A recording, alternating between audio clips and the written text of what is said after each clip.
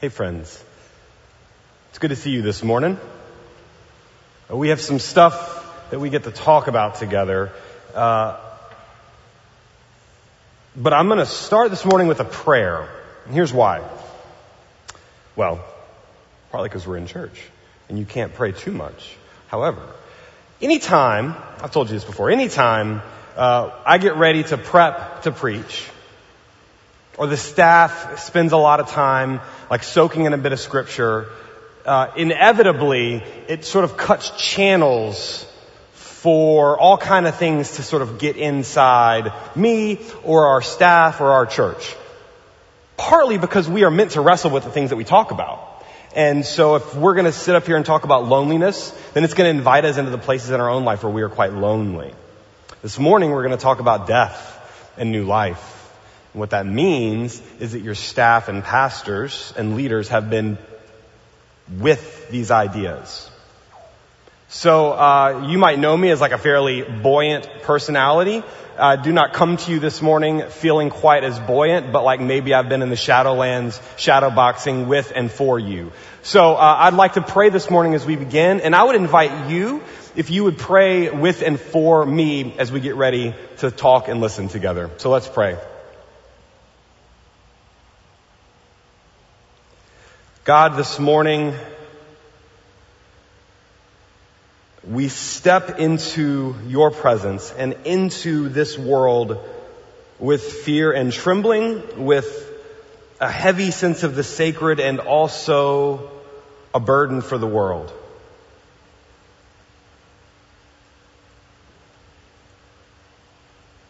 God, we are always looking for you and for signs of your work. The trick is, God, you lead us into places where you are most needed. And so prepare us right now as we take the next step towards you, toward Christ, and toward the world. Give us all the strength for this journey and all of the bindings that we will need to stay together for the road ahead. This is nothing less than a death march. And it is everything, God. So give us all the promises. Pray this in Christ's name. Amen. This morning we're going to talk about death, but first I want to tell you a little bit about what it means to talk about death in a world that does not want to talk about death. And when I use death today, we're going to say death with a capital D. Not death specifically as like a medical definition of death. So when we sat around together and we talked on Thursday in our noon Bible study, we asked the question, what is death? And the answers we kind of batted around for a little bit. We're trying to outline it based on that sort of like, heartbeat rhythm you see on the monitor, and when it goes flat. We kept sitting with it as a medical reality. But this morning we're going to talk about it in a different realm. And it's not going to be any more fun to talk about, but it's going to be quite necessary. But first, how are we not allowed to talk about death? This is an article that I read a little bit ago. It says, Google executive plans to live forever. And this is not from The Onion. This is a real article. Talked about this before. Turns out, having a lot of money does not make you any less afraid of dying. It just gives you this illusion that you might be able to beat the thing. So there are lots of folks who have lots of money who are trying to figure out how to solve the problem of our own mortality. This fits in perfect with what we're going to call the ethic of avoidance, which is often the way that we talk about dying. Or rather, don't talk about it. In fact, have you heard this language before? Somebody's died. I have to practice myself. We've got young kids, and this is something that's all around us. But this is often the language that we'll use. It kind of softens the blow. You've said this before, or you've had this said to you before. She just passed. Passed where? Passed does not sound like dying to me.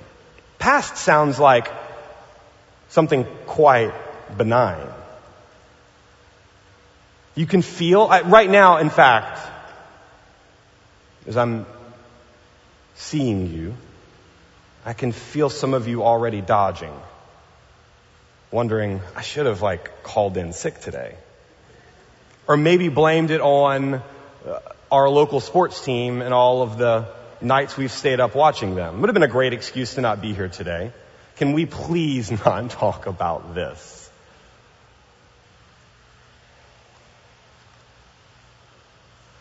Death's greatest deception.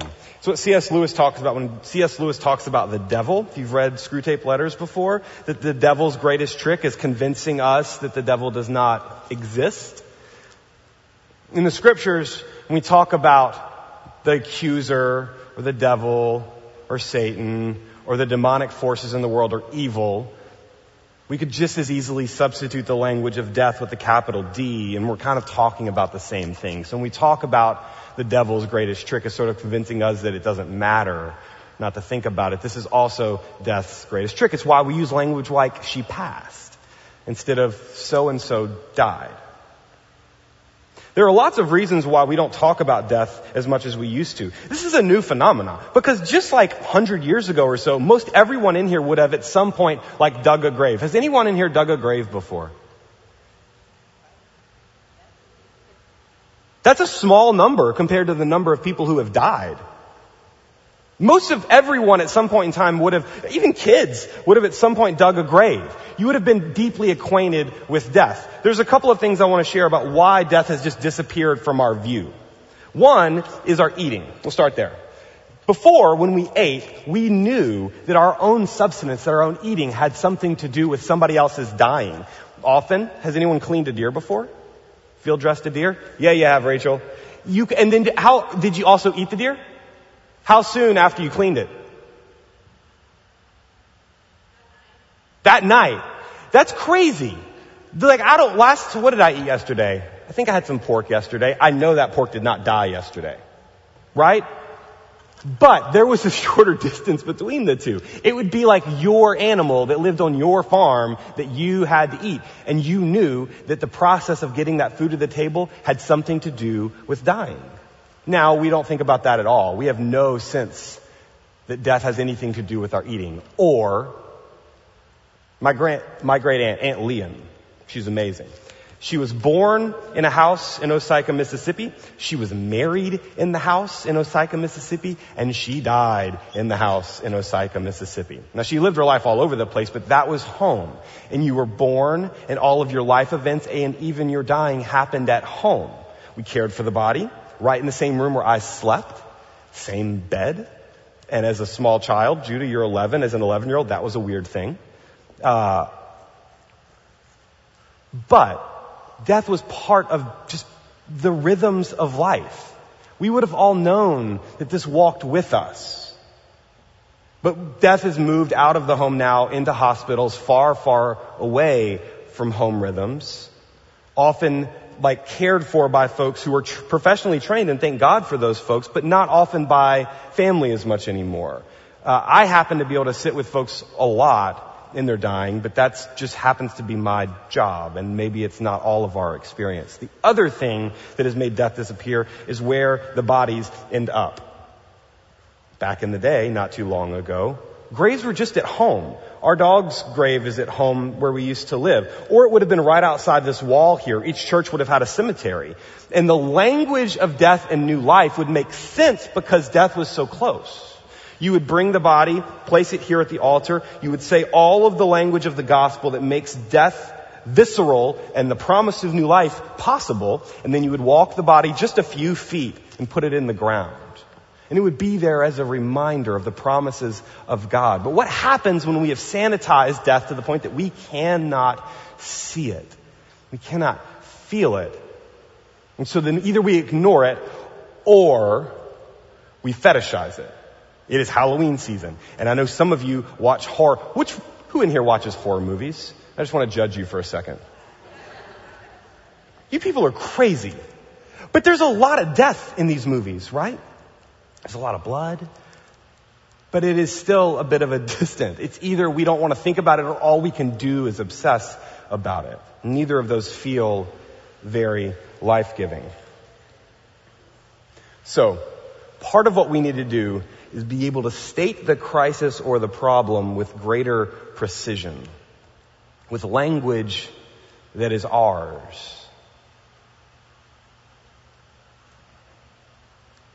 This picture on the front of your bulletin is of the preachers. Do you know these preachers who handle serpents? Have you seen the documentaries and the reality shows about them? Has anyone ever been to one of these churches? No, nobody raised their hand for that one. It'd be crazy. It's easy to make fun of the serpent handling, poison drinking preachers usually from the deep south. Right, Leslie? Alabama's got a few primitive Baptist churches where there's still folks who handle serpents. I actually have an affinity for these brothers and sisters in these churches. There's some crazy involved, but there's a certain kind of courageous precision about the way that they think about worship. Because here's what they say. They'll bring a box in, and I thought about bringing a box just to see if some of you assumed I had a snake in it. But then I realized I'm really afraid of snakes, and then one of you would prank me and put a snake in it, so there's no box. They would take a box and they would put this wooden box, right in the middle of the altar. And the pastor would, before opening it, would look at it and would say, "There's death in this box." And it was true. A lot of people had died from this practice. Turns out, there's death all over the place. And they would pick up death and they would say it has no power over our lives. This is intense symbolism here, folks. Now we can mock it and say why would you do something so stupid? But the Reverend Will Campbell, in talking about snake handling preachers, says, you can condemn our primitive brothers and sisters for this practice, and yet we pick up daily more dangerous serpents of our culture than they ever do, and we handle them like they are pets. So, it is good to speak with precision. There is death in this world. There is death in our bodies, in our families, in our lives, in our culture. It would be foolish to ignore it. So let's talk about death. But let's speak more precisely. Let's speak with the scripture about death. It's not just death, right? It's the fear of death. And now we're getting closer. But it's not just the fear of death. It is what happens when we become afraid.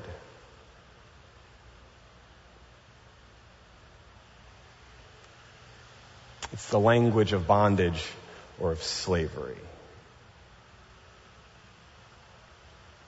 And that is our condition. The writer of Hebrews talks about this as the dominant reality that Jesus comes to break. So here's what we're going to do this morning. We're going to talk about two things at once. And we're going to talk about both of them with boldness and without fear.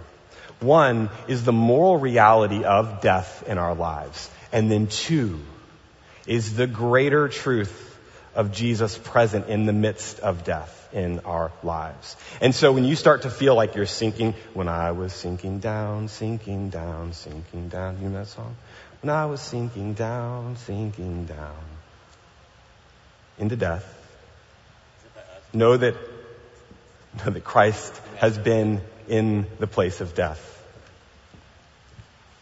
and found a way out. So you ready? Let's get going. Death as a moral reality. But first I have to have a moment of confession with you. I want to talk a little bit about the specific shape of my own fear. This will get to what I mean by death as a moral reality, not just death as a medical reality.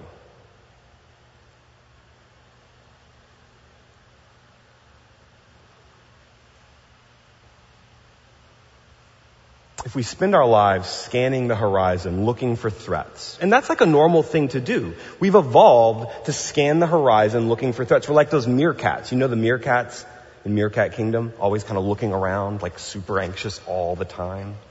That's how it feels sometimes. For me, as a pastor, it is tempting to let fear of death become a dominant reality in my life. And it's not usually like my own mortality. I'm still going to pretend that I'm not going to die, right? That'll go away at some point, won't it? I'll begin to realize, no, there is some, right? But for me, the shape of that fear is for us. What does it mean to help lead an institution, a system, a culture, a community of faith in trust? And if I'm always scanning the horizon for signs of death, I might find myself in bondage to that fear. And in that bondage, we might make decisions that pretend that death is not part of our story. So, here's how that fear works itself out for me. I'll do things like I'll check our giving numbers, right? And if the numbers don't go up and to the right, then that's not a good sign. Or we'll count the pews and we'll be like, I don't see A, B, or C today, those folks. So, and then that becomes a sign. I'm reading the signs all of the time.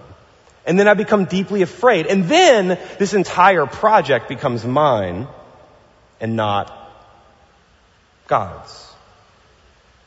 And the thing floats or sinks based on my will and power and not God's. Death doesn't just look like a medical reality. Death is a moral reality, and we all live with the fear of it.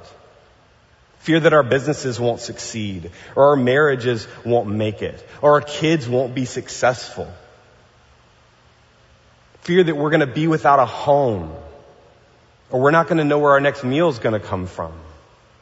Fear that our depression and our isolation is just never going to lift. I know that this feels familiar to some of you. This is death as a moral reality. I read a book this week called The Slavery to Death by Richard Beck. He talks about what we do with this fear, this neurotic anxiety. It's just kind of always a background hum in our lives. He says, in contemporary American culture, our slavery to the fear of death produces superficial consumerism. This is going to hurt, guys, but just stay with me. It produces superficial consumerism, a fetish for managing appearances. And everybody said Snapchat.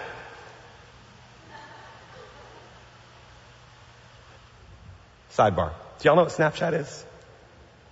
Kind of. It's like a social media app, but there's this cool filter on it. And when you take a picture of it, if I took a picture of myself and applied the filter, I would look like town. That's, right, like from weathered to lovely. You know it's true, man. Here's the problem, right? It's sort of a way to pretend that we're perfect in these filters, but what we've seen is that people are now going to plastic surgeons to get procedures to look more like their Snapchat filters. This is the avoidance of death in a technology world made manifest in a physical world. That's crazy, guys. That is the avoidance of death. Triumphalist religion in the eclipse of personal and societal empathy. And then he says this, these are the works of the devil in our lives, works produced by our slavery to the fear of death. Oh. I do not want the devil to be real. I do not want this to be the dominant reality. This is not fun. It would be better to pretend. And then just at the moment of crisis, we could all close our eyes and just kind of bear it, and then we'll pretend again. But God actually wants us to live from the truest parts of ourselves.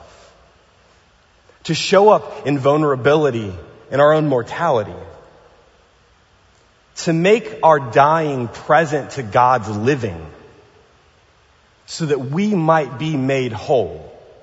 And what that means is we have got to figure out a way to let go of the artifice.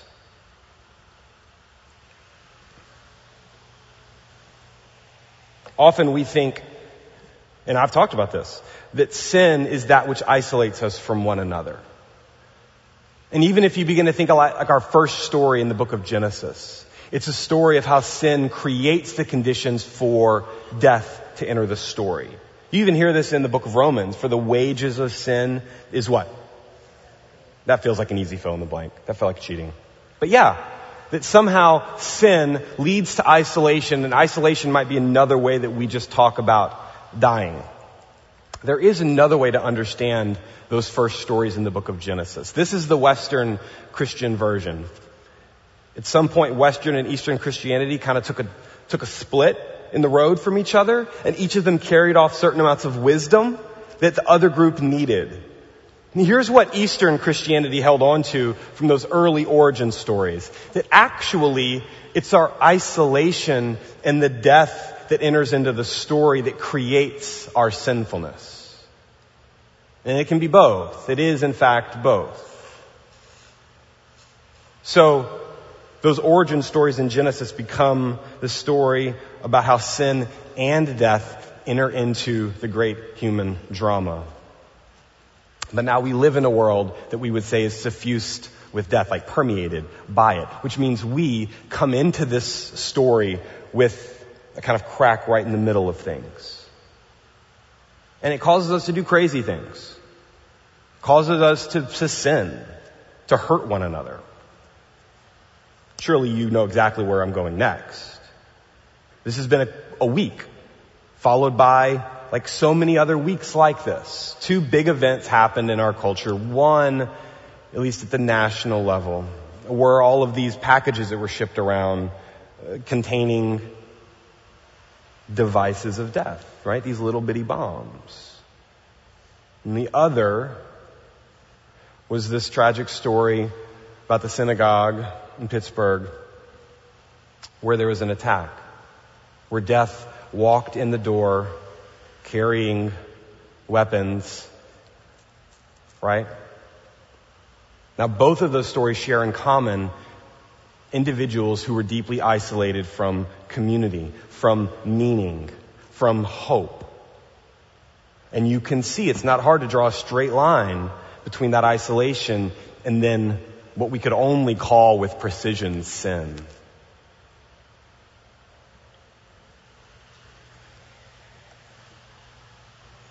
But I don't want to talk about this anymore. Can we just talk about the antidote? Can we talk about what it is we are supposed to do, how we are supposed to live in a world like this? Is anybody tired?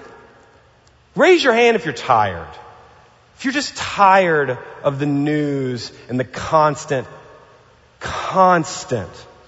pressure to either pretend that death does not reign or collaborate with its reign. I'm exhausted. Your staff, your pastors are exhausted.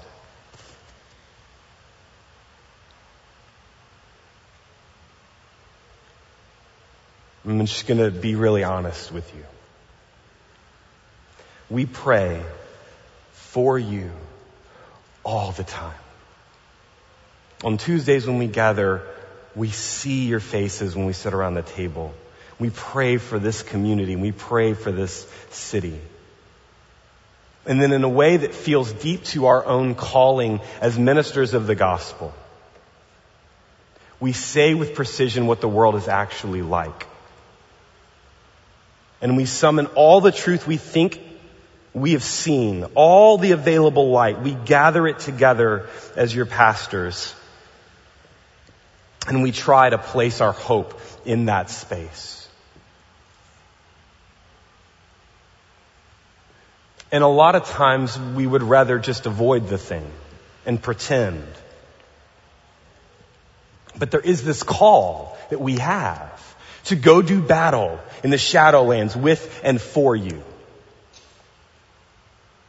And so when I say that I am tired, it's that same kind of tired I imagine that Jesus felt after those 40 days in the wild places.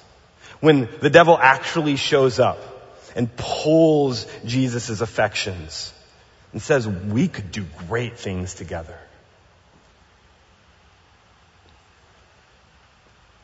And Leslie, you would say the same. Lindsay, you would say the same. Bill, Zach, bored. You would say the same. I'm not sure I'm up for this task by myself. It starts to feel like too much.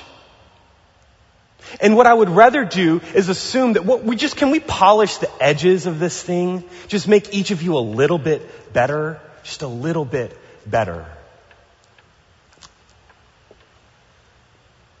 I don't want you to die. I don't want it to be this hard. But then I remember that at the center of this community, at the physical, at the moral and spiritual center of this community, which might be right here with you, that would be close to the center, is not me, is not the staff, is not all of our good intentions. It is the crucified and risen Christ. And so even when I get tired, I remember that it is not out of my strength that this battle is going to get won. And it is not in your strength either. Because this crisis of death is going to entail a surrender. We're going to lose. We're going to lose before we win. We're going to die before we are raised. And I feel like each week I'm breaking it to you that that's the story. That Jesus was born, lived and taught, was persecuted and killed. On the third day, rose again. Can we skip the middle part? We just skip it. Turns out that the antidote is love. And love, in the pattern of God, is sacrifice and even suffering. Here's how the writers say it in 1 John. For this is the message that you have heard from the beginning, that you should love one another. We know that we are mid-stride between death and life because we love one another. Whoever does not love abides in death. This is what it means to live underneath the moral reality of death in the world. That it becomes harder and harder to love one another. To love our near and our far enemies. To the ones who annoy us and the ones who want to kill us. And that is a clue that death has a hold. And it's not just fear of death, it is your slavery and bondage to the fear of death. A little further on it says, Beloved, let us love one another, because love is from God. Everyone who loves is born of God and knows God, and whoever does not love does not know God, for God is love. Again, beloved, since God loved us so much, we also ought to love one another. And then again, God is love. This is redundant, do we not? Get it? God is love, and those who abide in love abide in God, and God abides in them. Love has been perfected among us in this, that we may have boldness in the day of judgment, because as He is, so we are in the world. What does it mean to be in the world but not of the world? It means to not be ruled by the slavery of the fear of death. To know that it's present and it to have nothing to do with our lives. Now here is your antidote. There is no fear in love, but perfect love casts out fear. There is no fear in love, because perfect love casts out fear. A little bit later in this week, I have this practice each week I try to maintain, and I'd let it go for a couple of weeks because I'd gotten busy, and I was feeling the weight of this sermon. I was feeling the weight of this scripture and trying to believe it. And so I sat down at my computer and I wrote a thank you letter to all of the folks who make Sunday morning possible. I tried to lean heavily into love and see if that did something to the fear, and it did. Perfect love casts out fear. There are two realities always present for those who are following Jesus. It is that death reigns and that we are free from its power at the same time. Death reigns and we are free from its power. Do you remember the last speech, the last sermon that King gave? Do you remember some of that? He's saying this: I might not make it, but I'm not fearing any man,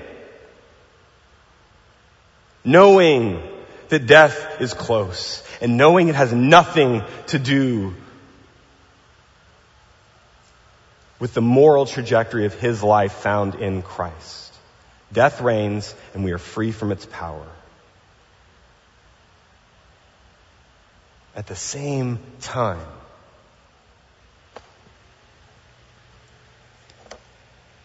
I want to tell you a story that illustrates this for me.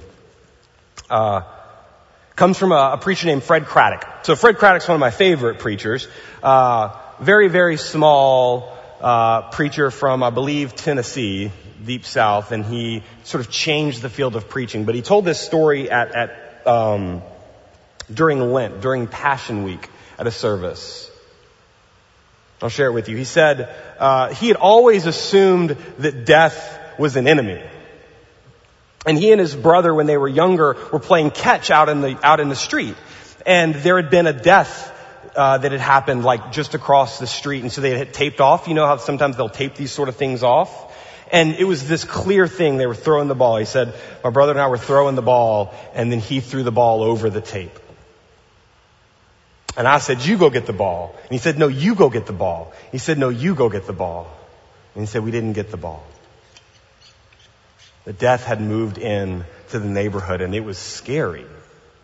So a little bit later, as he's a preacher and a pastor, there's a woman in the church who's dying. And everybody at the church is praying for her. And so like pastors do, he went to her home, and he goes and he prays with some of the family there. And he says, we were up praying and praying and holding the door. We knew that death was close. And so together they all had barricaded the door to not let it in. And he says that the woman summons just a little bit of breath, a little bit of voice, and says, let him in. He says, we're not going to let him in. We've been holding the door all night, keeping watch. We can't let death in. And she says, let him in. And so we let him in. He said, I've never seen such a sad sight as death on that day. Robbed of all power and all sting. Come to do a job with no pleasure. Because it turns out that this woman had already died and had been brought back to life. And her baptism, in the moral shape of her story, she had stepped out onto the edge, to the abyss, curled her toes over the cliff, and smelled and leaned into her own dying. And then God had brought her back to life. So death had no power in that room.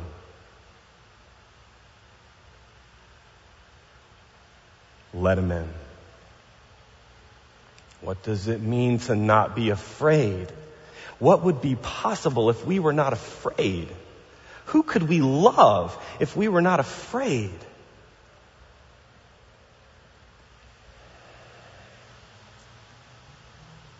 She had already died. She was free.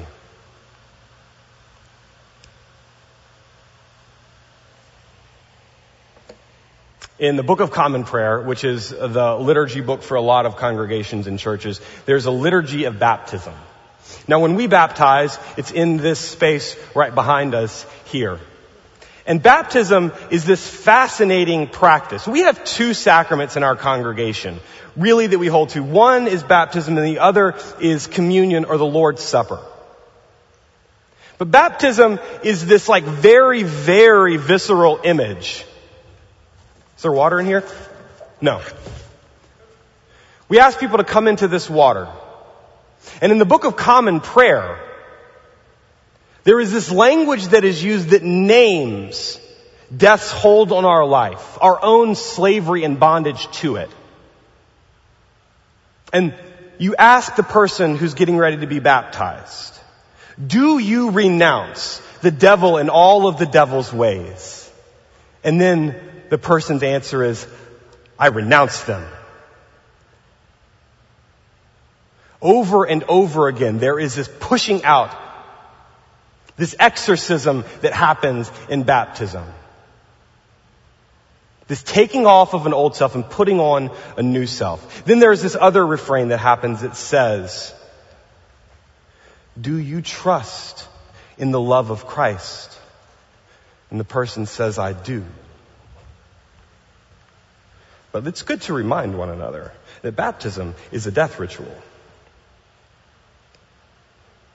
That's why when I baptized Judah a year ago, I cried. It is a reminder of what is at stake. We're in a Baptist church. A lot of us grew up in the Baptist tradition. It's a reminder as well that baptism is a fraught act. Early, our mothers and fathers of the Baptist faith, when they were baptized, it was a political act because they were baptized out of one system and into another system. And so when they got caught, that story about dying to self and being raised to new life, the authorities, the powers, the demonic that always embeds itself inside the moral fabric of the world said, fine. You want to die? We can make that happen. So they would tie, rocks to them and they would throw them back into the river and they would baptize them again. There is so much at stake here. Death is present at the table. We eat the story of Christ dying with the promise of Christ raising. And we have done this as Christians because we are those who are not afraid of death. We are not afraid of any man. We are not afraid of anything, any power or principality. And when we do become afraid, we look to our sides. We look in front or behind us and we notice that we are not alone and that there are others who are with us. Barbara, right?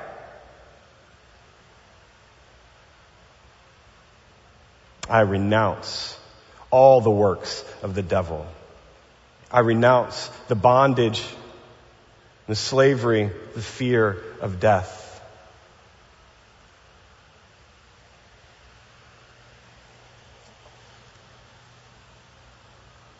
In a few months, we're going to come to Ash Wednesday, and we're going to put the mark of the cross on our heads. We're coming to the end, friends.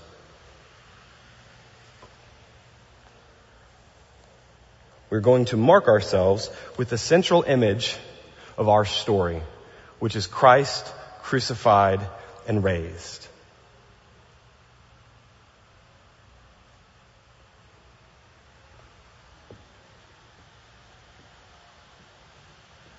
When Jesus showed up and loved the world like God loves the world returned the favor and gave Jesus its worst. And the worst at the time was death on a cross. And the fear of a crucifixion death was not the dying. It was the humiliation. It was the shame, which is what Christ scorns and frees us from. And so Christians, we take up this sign of the cross and we place it on our bodies. We wear it on a necklace. We tattoo it on our arms. We put it all over the sanctuary. We set it right beside you, ma'am, right in the center of things again. The image of death that the world has given us turned into the promise of new life. Can you feel what Jesus has done to our central predicament? Has gone where we cannot go and done what we cannot do. So, friends, we are invited, always invited, to step to the edge and curl our toes over and smell it and feel it, and to let go.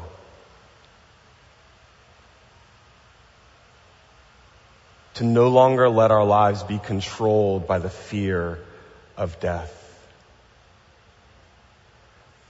You will become dangerous people if you are no longer afraid.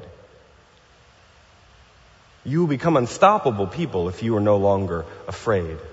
You will confuse and confound the world and the powers of this world if you are no longer afraid. God can do a lot with those who are no longer afraid.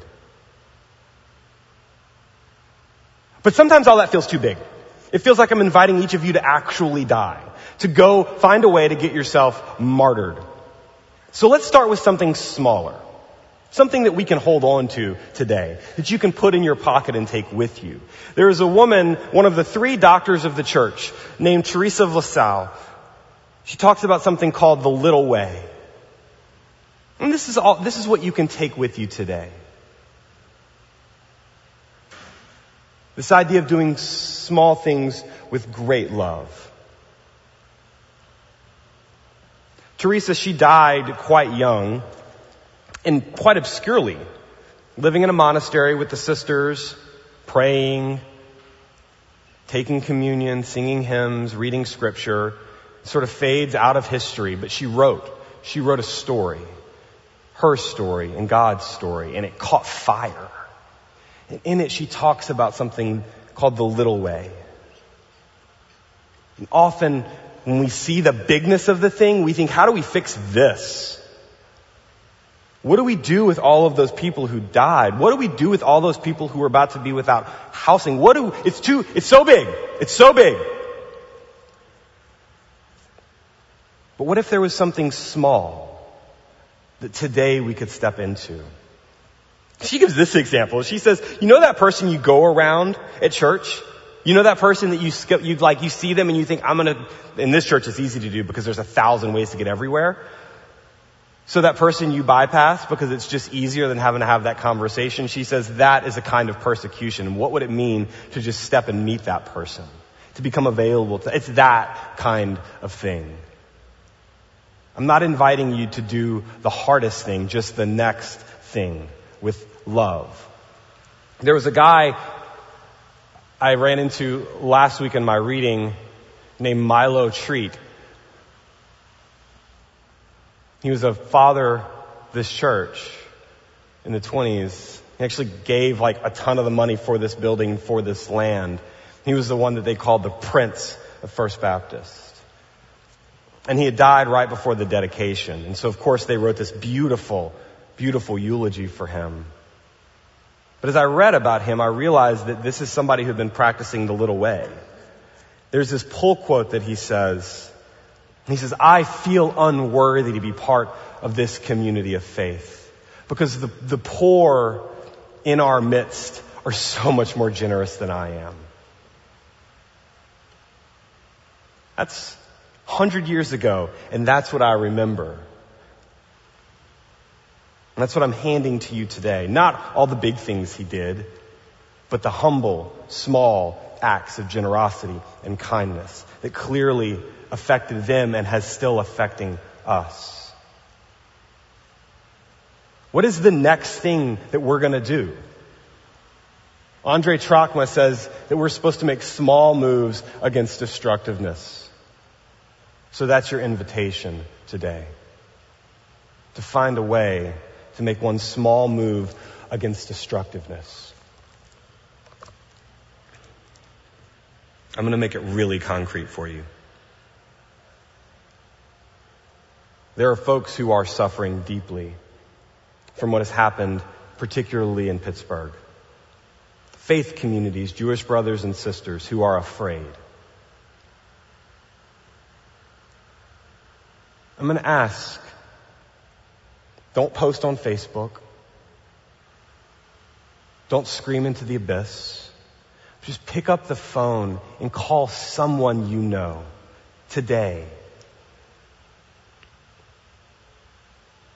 who was at synagogue this week, or who grew up Jewish,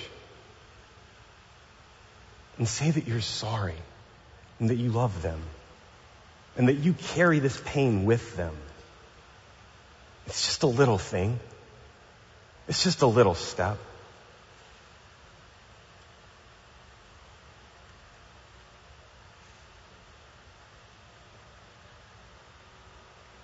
Friends, we have nothing to fear.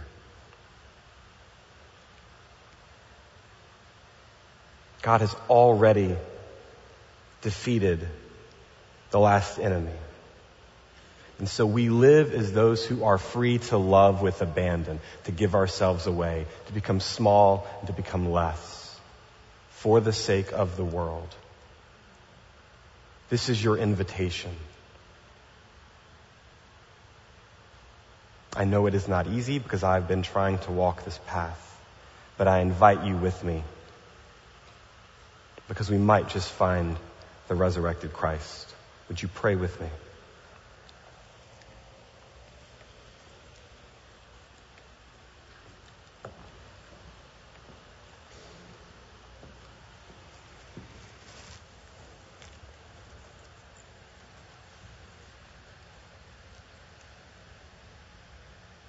God,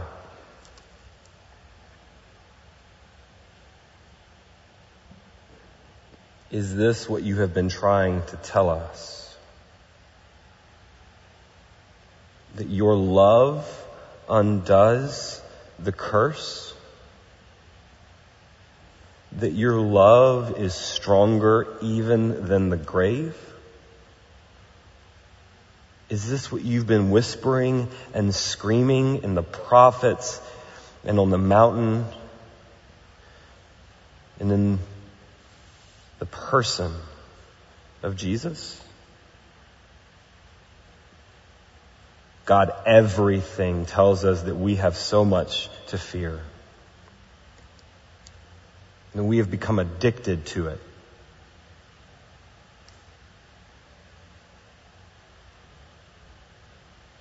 So break chains, open the door, free the captives, so that we might love the world as you love it, to love our brothers and sisters as you love them, to love ourselves as you love us. We are tired, but you are our strength. We are weary, but you are our rest. We are beaten down, but not destroyed.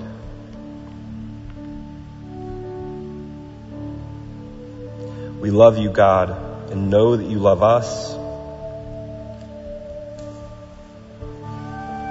In the strong name of Jesus.